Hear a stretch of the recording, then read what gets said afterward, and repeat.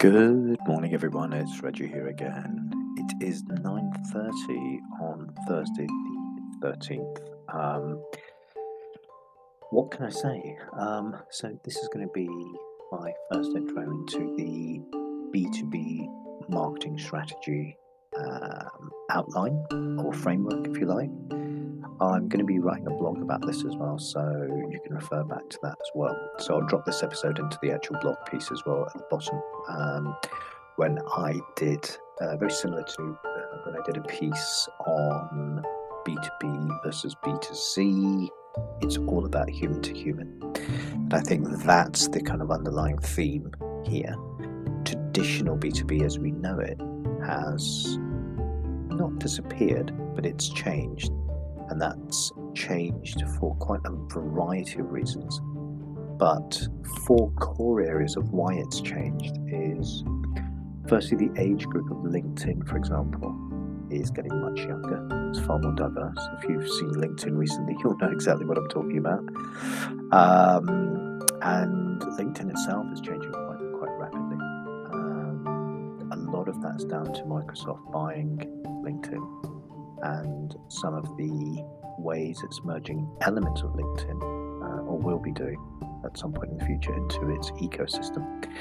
Think Outlook, think Microsoft Viva, if you ever get those emails from Microsoft saying, oh, you did this much of email outreach, you did this much talking to X amount of people, etc. So it's using AI and trying to blend in wellness, trying to blend in all these other weird, wonderful things. Is this them taking a stab at Salesforce? Who knows? But they're not going to sit still. Also, another reason is a lot of the social channels that were more traditional B2C have realized that B2B is a very, very big market. So they have started addressing and creating more business tools, if you like, or pandering a bit more to the business community.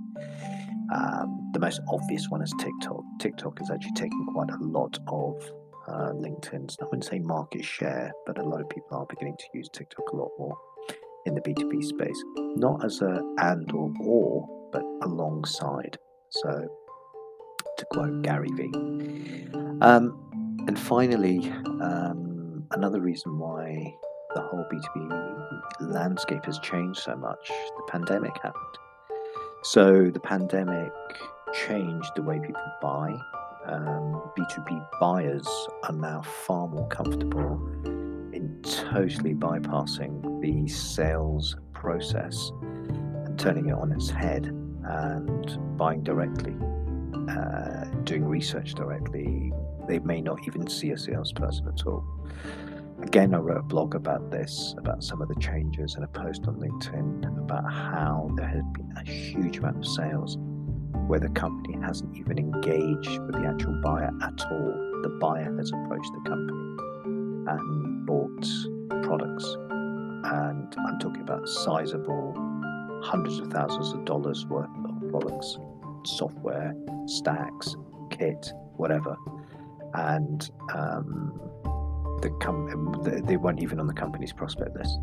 So that is what's happening, and that is where a lot of this is going. There's a lot of confusion about it, in the sense that there are people still doing, let's say, more traditional approaches to B2B, and creating gated content, which is not a bad thing, but only creating gated content, which is not a great thing, and doing all these other things that can seem a little bit disjointed.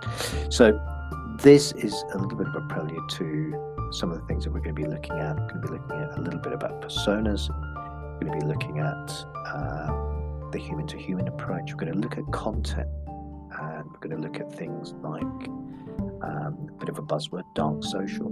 What is it? Why is it so important? We're also going to look at attribution. What, just because Google counts the last click before conversion, is that the actual driver? to that actual lead. Did that lead actually convert into a sale or a meaningful conversation? And going back to content, we are going to be looking at how creating conversations and not conversions is going to be absolutely key in 2023. Okay, so come back for some more and you'll get another episode tomorrow. And it's good to see you on here, and see you again soon. Ciao.